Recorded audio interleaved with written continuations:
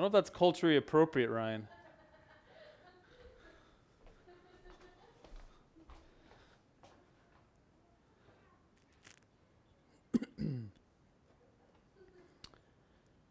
All right. Well, good morning, Redemption Hill Church, and thank you. If you are not a part of Redemption Hill Church and you're taking interest in this particular sermon, just want to say thanks for tuning in, and hopefully God uses His Word and the preaching of His Word to bless you and to grow you. If you're not a part of Redemption Hill Church, I also want to say, and you're kind of in the area, you ever want to check us out? Well, after we kind of get past this COVID-19 thing, we plan to meet regularly once again. And if you're not in the area and you're listening in or you're watching, I just want to say, hey, if you're not in a local church, please find a local church, plug in, be the recipient of grace that exists in your local church, but also be willing to give that out to other people in a local church as well. We love the local church. We really believe that God has called all Christians to be a part of a local church. So whether that's here at Redemption Hill Church or somewhere else, I just want to encourage you to get plugged in. Well, with that said, we are in the middle of a sermon series called The World Turned Upside Down, and we've been making our way through the book of Acts. Again, if you're a part of Redemption Hill Church, you know this. We're probably sermon number, I can't know off the top of my head, don't quite remember, maybe 26, 27, and we're in Acts 15. So 26, 27 sermons, we're in Acts 15, and we're going to continue to move along and see what God has for us. Before delving into today's sermon, I want to note that there will be some main issues that I'm going to be wrestling with, but there's also some other secondary or tertiary issues that I won't be addressing in this particular sermon. But I am actually going to do a under 10-minute Devo, and if you're not familiar with that, you can go to our website and find out, addressing some issues that again are secondary or tertiary. There are issues surrounding polity, and that's not familiar with that word. That's fine. It's like what is the nature of being a part of a denomination, as a local church, and those are some issues that actually get addressed in Acts 15, which you heard Shelby read, and I want to touch on those in a different platform. So if you're thinking to yourself, we got apostles here, we got elders, we got this council going on. Yeah, there's some stuff going on. But for this sermon, I want to keep the main thing, and then on a different platform, talk about polity and why Acts 15 is actually really helpful to help us understand church polity, denominational life, things like that. Well, let me briefly pray, and then we're just going to dive right into this particular passage.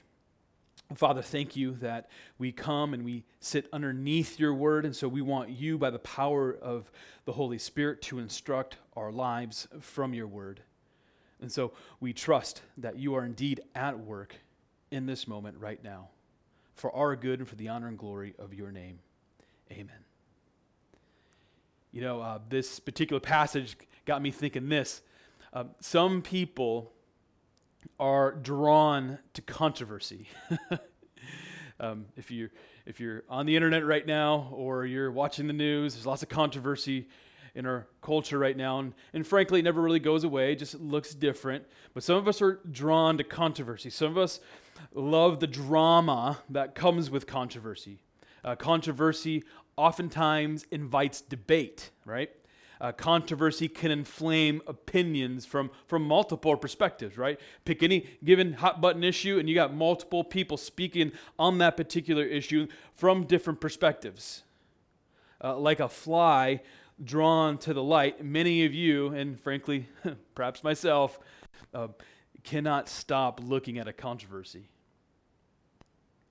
The Christian church is not immune to controversy. My favorite kind of controversies are actually found in church history. Let me tell you about one of them. Throughout church history, we see that theology and doctrine is refined oftentimes because of controversy. For example, the First Council of Nicaea in AD 325 took place because there was this wildly unbiblical doctrine making its way through local churches. The heresy that I'm talking about is called Arianism. Don't necessarily need to know that, but just trying to frame out the controversy for you. at stake in the Arian controversy is how we understand something fundamental to Orthodox Christianity, the Trinity, right? What does it mean for Jesus to be God? That's a particular question that was raised during the debate, during the controversy. What does it mean for Jesus, the Son of God, to have a relationship with God the Father?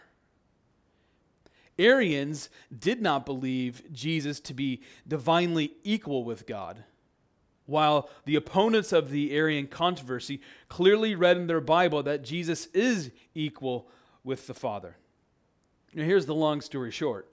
A bunch of smart guys gathered together, and the heresy was eventually put down. So they get together in this Council of Nicaea, and there's debating, there's point, there's counterpoint, and eventually the heresy is put down. The Nicene Creed is the result of the council. The Nicene Creed being a bunch of doctrines kind of laid out one after another about who God is, what is the nature of the Son in relationship to the Father, what is the Trinity. The Nicene Creed, which I wholly affirm, is a beautiful string of doctrinal truths. The point is this: there have been times in church history where controversy forces clarity.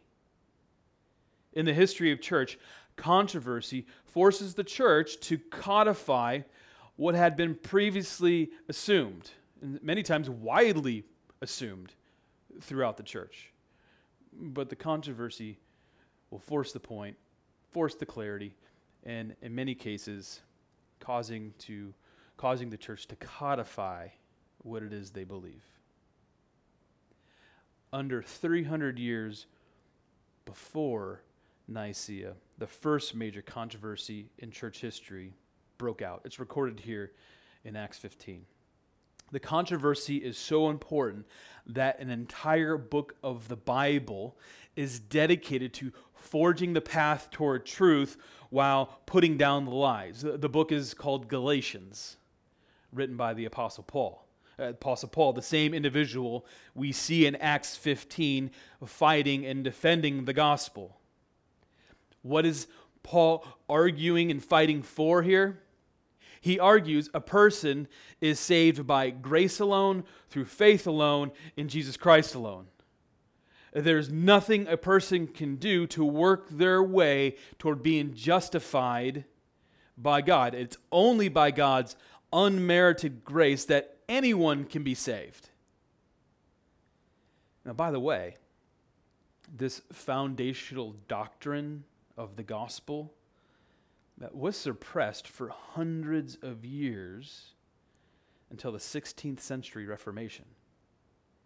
If you've ever wondered what's the big deal about the Reformation, well, if you love the unadulterated gospel of Jesus Christ, the gospel of free grace, the Reformation is a huge deal because it was a fight to rediscover the foundation of the Christian faith. It was a fight to rediscover what we read about in Acts 15 and the book of Galatians. I'll discuss the controversy in Acts 15 here in a moment. First, I kind of want to reset the scene a little bit so that we can see all that is going on and how this massive controversy fits into our journey through the book of Acts, right? How does Acts 15 fit into what we've read and kind of where we're going? Acts 15 ushers in the closure of what is commonly called Paul's first missionary journey. That assumes that there's other missionary journeys that Paul undertakes, which as we continue to go through Acts, we'll see. Paul's first missionary journey began in Acts 13 when he was sent off from Antioch to Cyprus. And what had become a hallmark of Paul's mission? Well, is that he saw the Gentiles being saved. They were hearing the gospel, and by the power of the Holy Spirit, they were being saved. Dead hearts were coming alive. And this was highly unusual up to this point. Gentiles, non-Jews, being saved. Paul, on this first missionary journey, did go through the Galatian region, where I think he did write the book of Galatians, what it means to be saved. What does it mean to be justified before a holy and just God? But here's the deal. What Paul says in Galatians again, would have been widely controversial to some Jewish converts, which is where the controversy is at. Now, many years later, the controversy has kind of come to a head where it's become such a big deal that the full weight of the council, this council in Jerusalem, is going to debate the issue and then settle the issue. I mean, look at who's present at the Jerusalem council. Of course, we have the Apostle Paul and his companion Barnabas. They had just come from Antioch because the controversy was raging in Antioch. There were men from Judah who went to Antioch to kind of set these Gentile converts straight. Like, you keep believing this, but we're going to come in and, we're going to set you straight. All you Gentiles who've become Christians. We also see Peter making a statement at the Jerusalem council. And then there is James, the actual brother of Jesus. James is the leader of the church in Jerusalem. The Jerusalem council is like an NBA all-star team. That's what I want you to see here. All the big names are out. All the big names are present. And because all the big names are present, we should be clued in to the gravity and the weightiness of the controversy. I think it's important to emphasize we are not talking about an open-handed theological issue.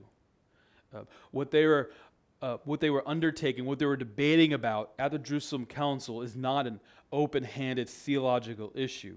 They are not gathering together to debate the finer points or the finer details of eschatology. Like, should the church believe in premillennialism and amillennialism or postmillennialism? What's popular with some people is pan-millennialism, like it's all going to pan out in the end or whatever. Listen, I have strong views on the end times, but debating the end times, which we call eschatology, is an open-handed issue, I think. It's open-handed.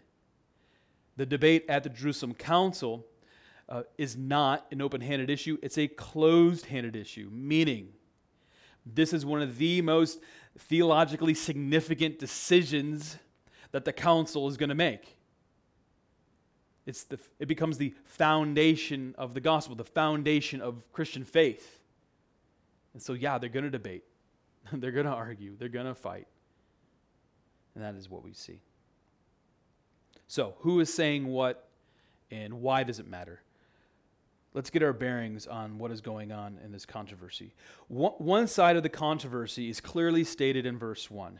It says this: unless you are circumcised according to the custom of Moses, you cannot be saved. That's one of the claims being made. Unless you're circumcised, you cannot be saved. In the first century, there was a segment of people in this Christian movement who did not discredit the person and work of Christ, but they wanted to add to the work of Christ. So they believed that Jesus is the Messiah. They believed in his crucifixion and resurrection, but that wasn't enough. They wanted to add to the work of Christ. This segment of the Christian movement functionally wanted a Gentile convert to become Jewish before they became Christian. The question on the table is this: is a person's salvation all about pure grace or grace plus something else? Does God save a person by grace alone, or is there something else a person needs to contribute in order to be saved? For some first century Jewish Christians, they wanted the law to be a requirement for salvation, which is why circumcision is highlighted in verse 1. They advocated for circumcision plus grace to equal the gospel. Paul and Barnabas disagreed. The disagreement was so clear that they traveled from Antioch to Jerusalem.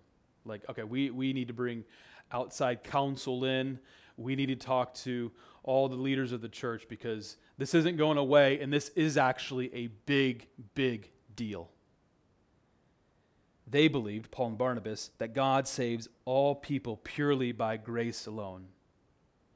So if you are a Christian, you are saved purely by grace alone. So like I said, all the big dogs at the council give their input into the debate. In verse 4, it says Paul and Barnabas tell their story about all that God had done with them on Paul's first missionary journey. They told the council about what happened on the island of Cyprus. They told them what happened at Perga, Lystrum, Iconium, Derbe, and what did happen at all those locations and others. Well, revival was breaking out among the Gentiles.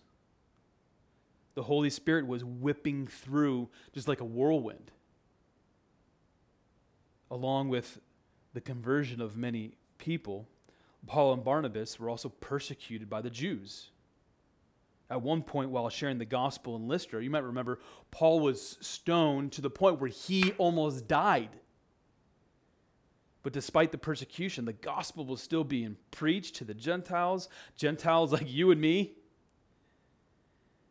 and many were being saved. And Paul and Barnabas shared their stories in front of the council.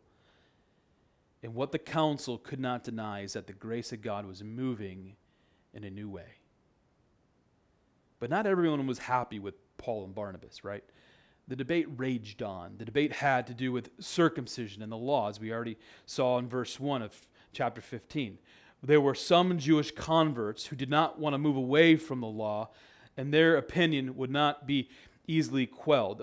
In a counterpoint to Paul, someone said, look at verse 5, it is necessary to circumcise them being the Gentiles, again, me and you, many of you and me, Gentiles, and to order them to keep the law of Moses.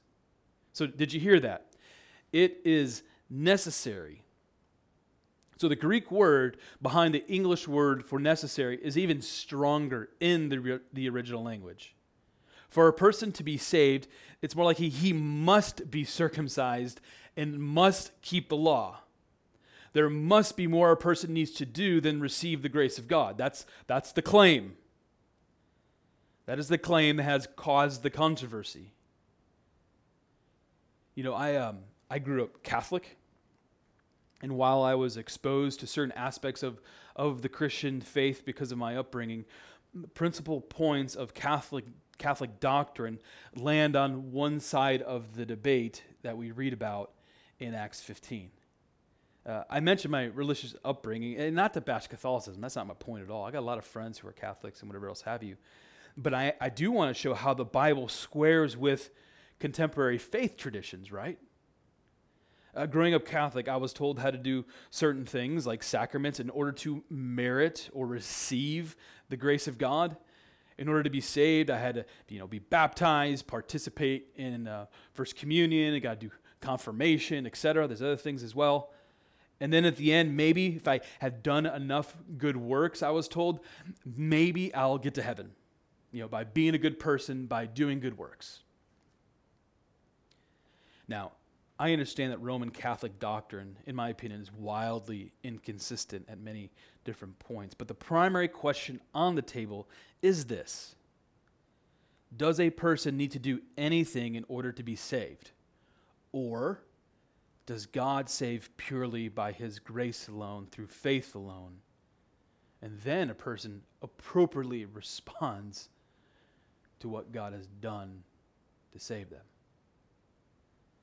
The Mormons, Jehovah's Witnesses, and frankly, many fundamental independent Baptists are also theologically and at the very least functionally require a person to merit God's saving grace. And yes, I'm going after those fundamentalist independent Baptists. Some of the most graceless churches are those. And my point is this: the Jerusalem controversy is alive and well today. And like Paul and Barnabas, we have to be willing to fight for the gospel of free grace. We have to be willing to debate. We cannot ignore how one side of this debate completely dismantles free grace in salvation.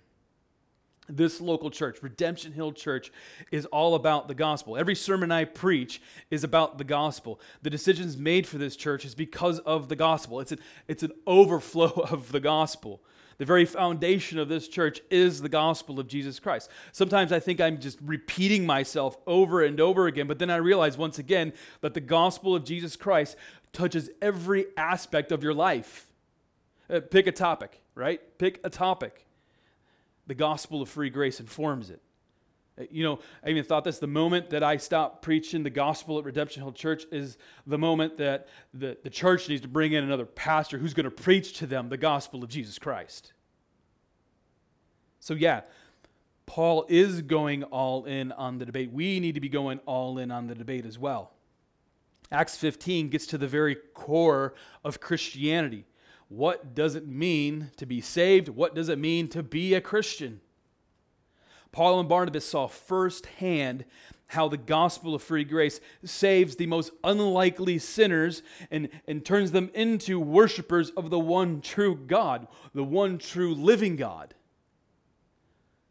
All because of God's grace in the gospel.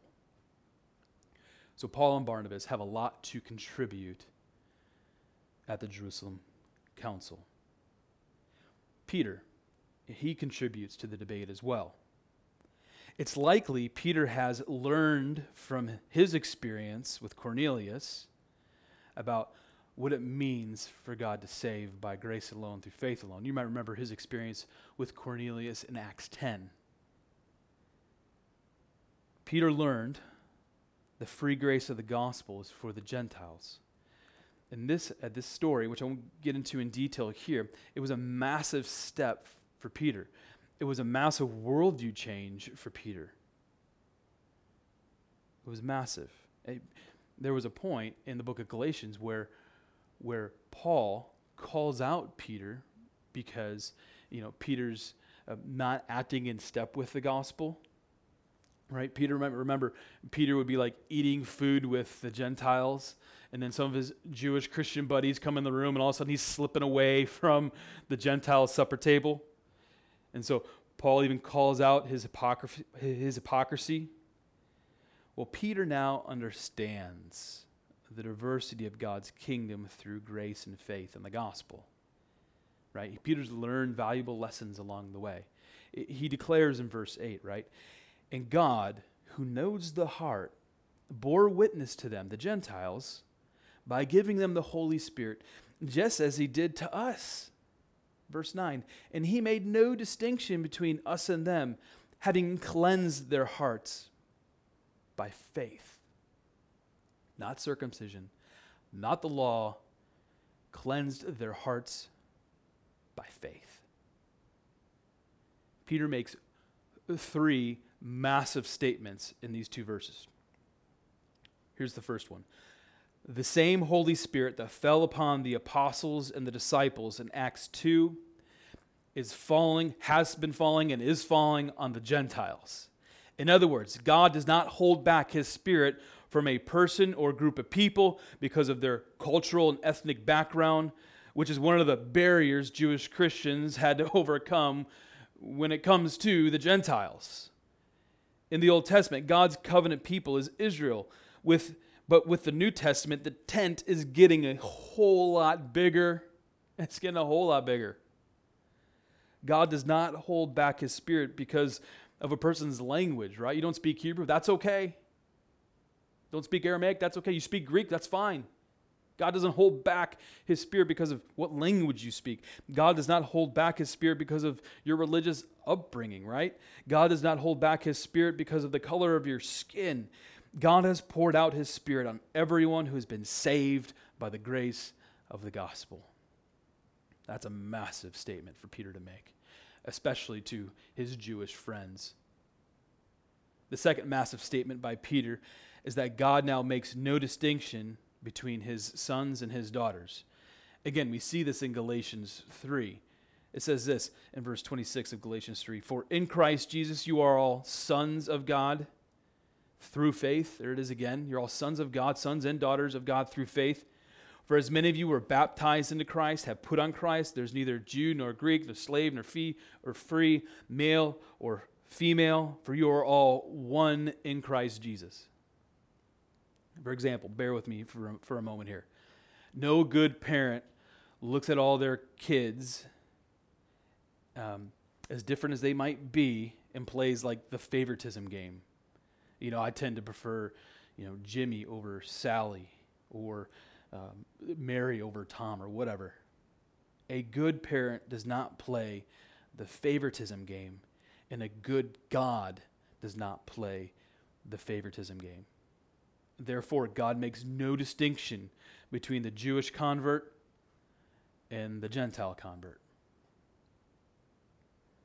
The third significant statement made by Peter is that God has cleansed the hearts of the Gentiles, again, through faith.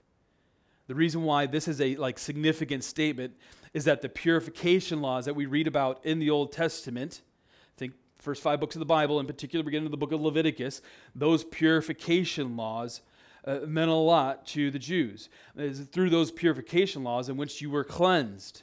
Peter is saying, we no longer need to obey the purification laws of the Old Testament because the death of Jesus has once and for all time cleansed his people from everything that is not pure.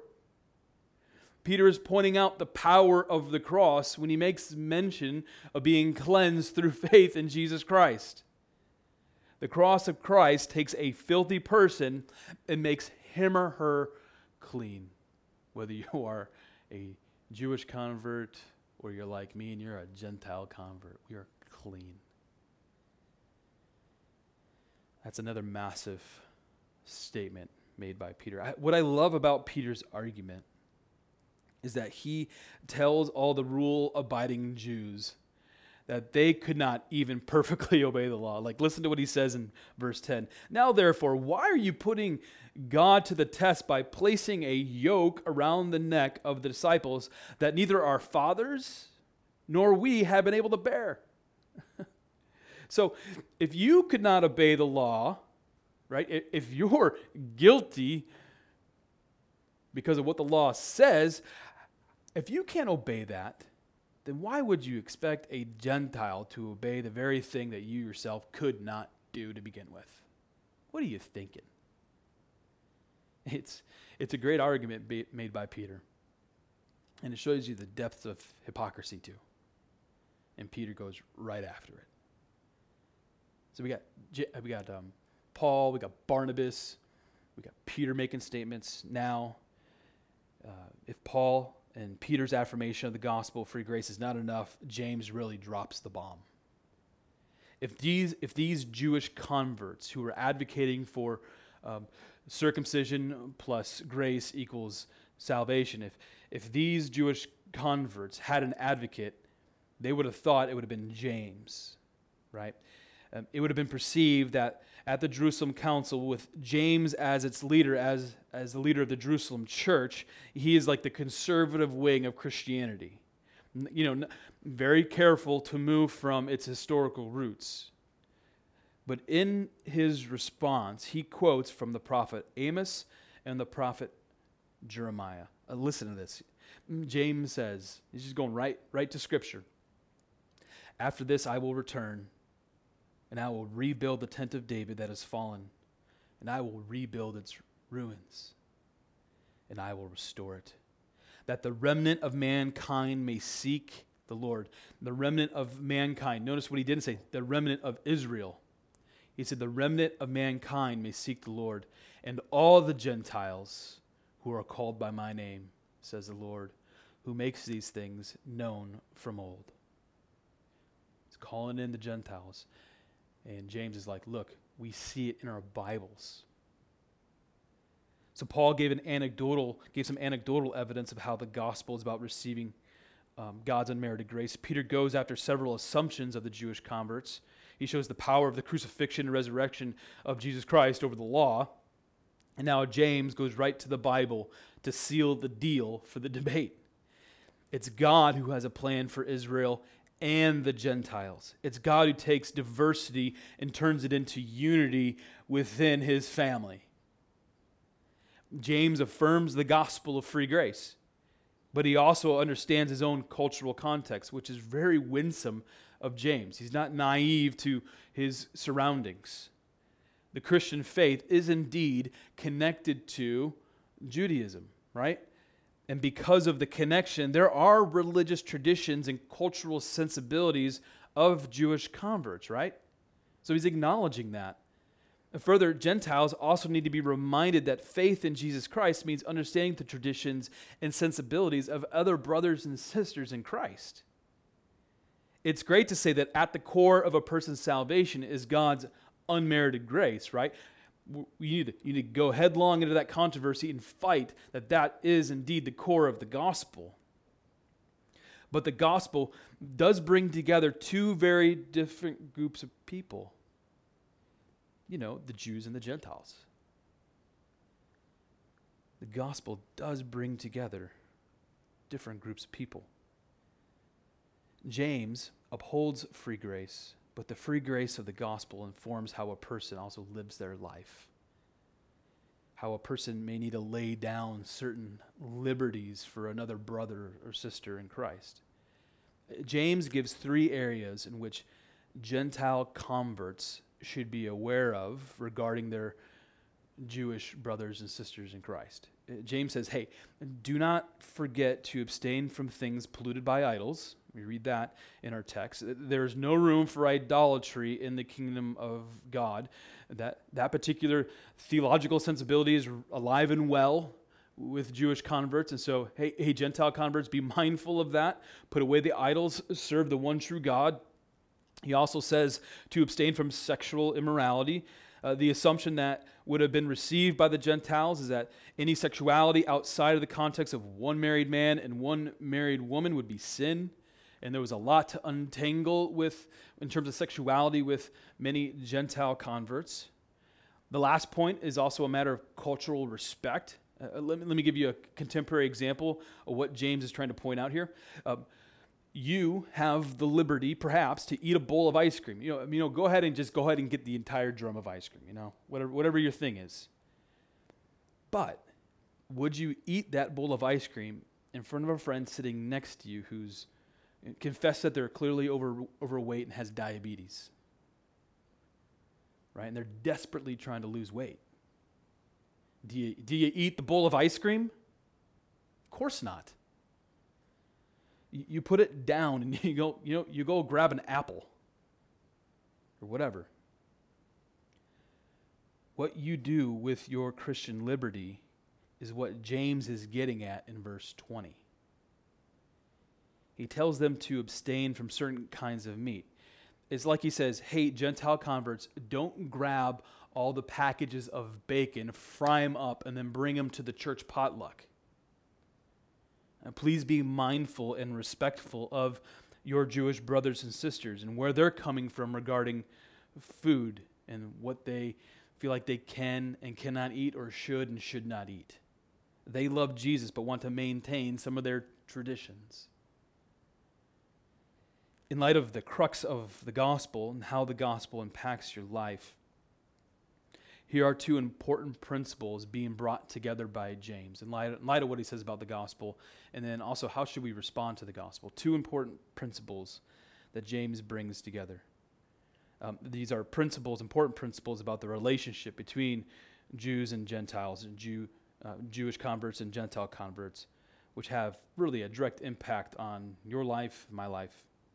First, as under grace, right, and these are grace-filled principles, being under grace, we are to not make non-biblical requirements for others. We've got to be careful not to do that.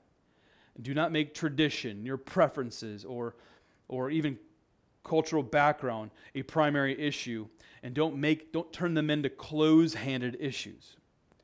We talk about preferences for a moment. We can so easily push our preferences on other people, or we can push our opinions on other people.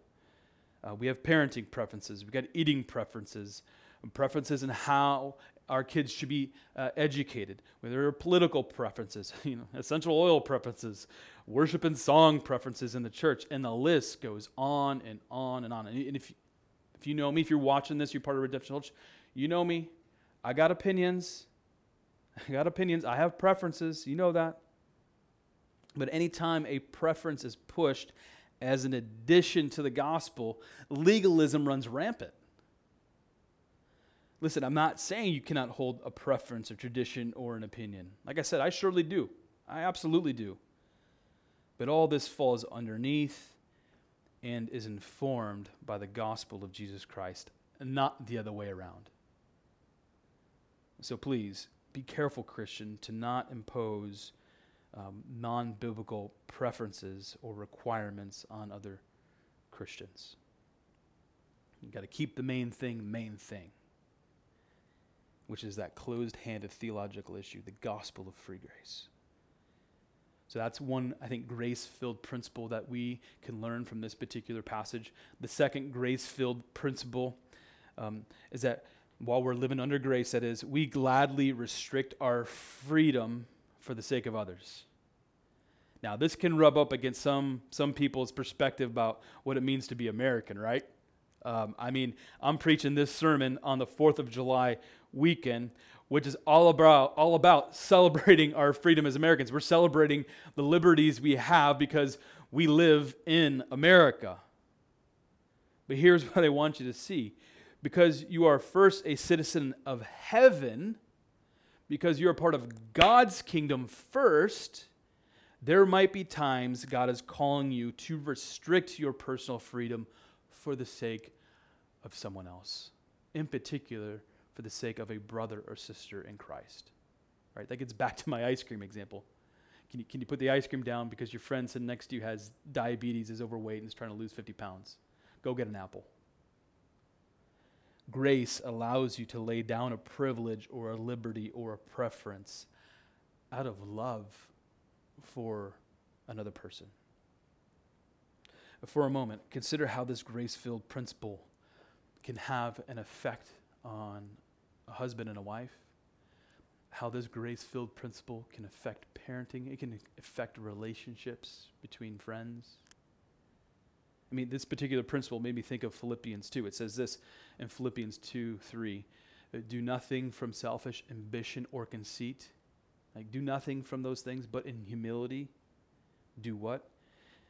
Count others more significant than yourself.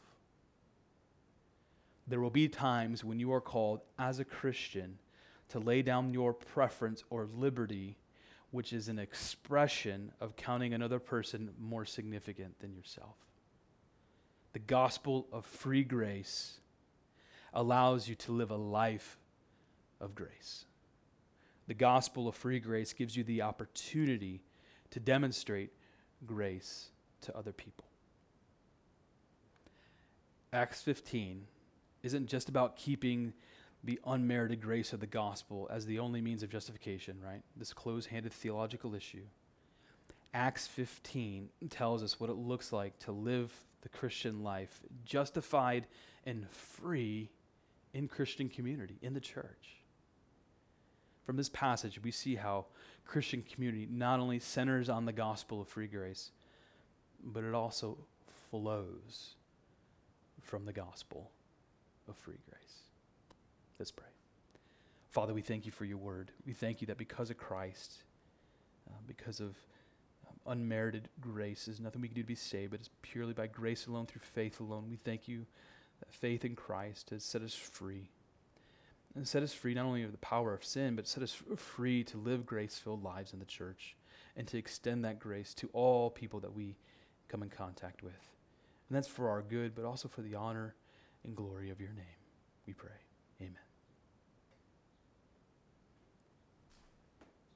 Cut! To say I'm sweaty would be an understatement.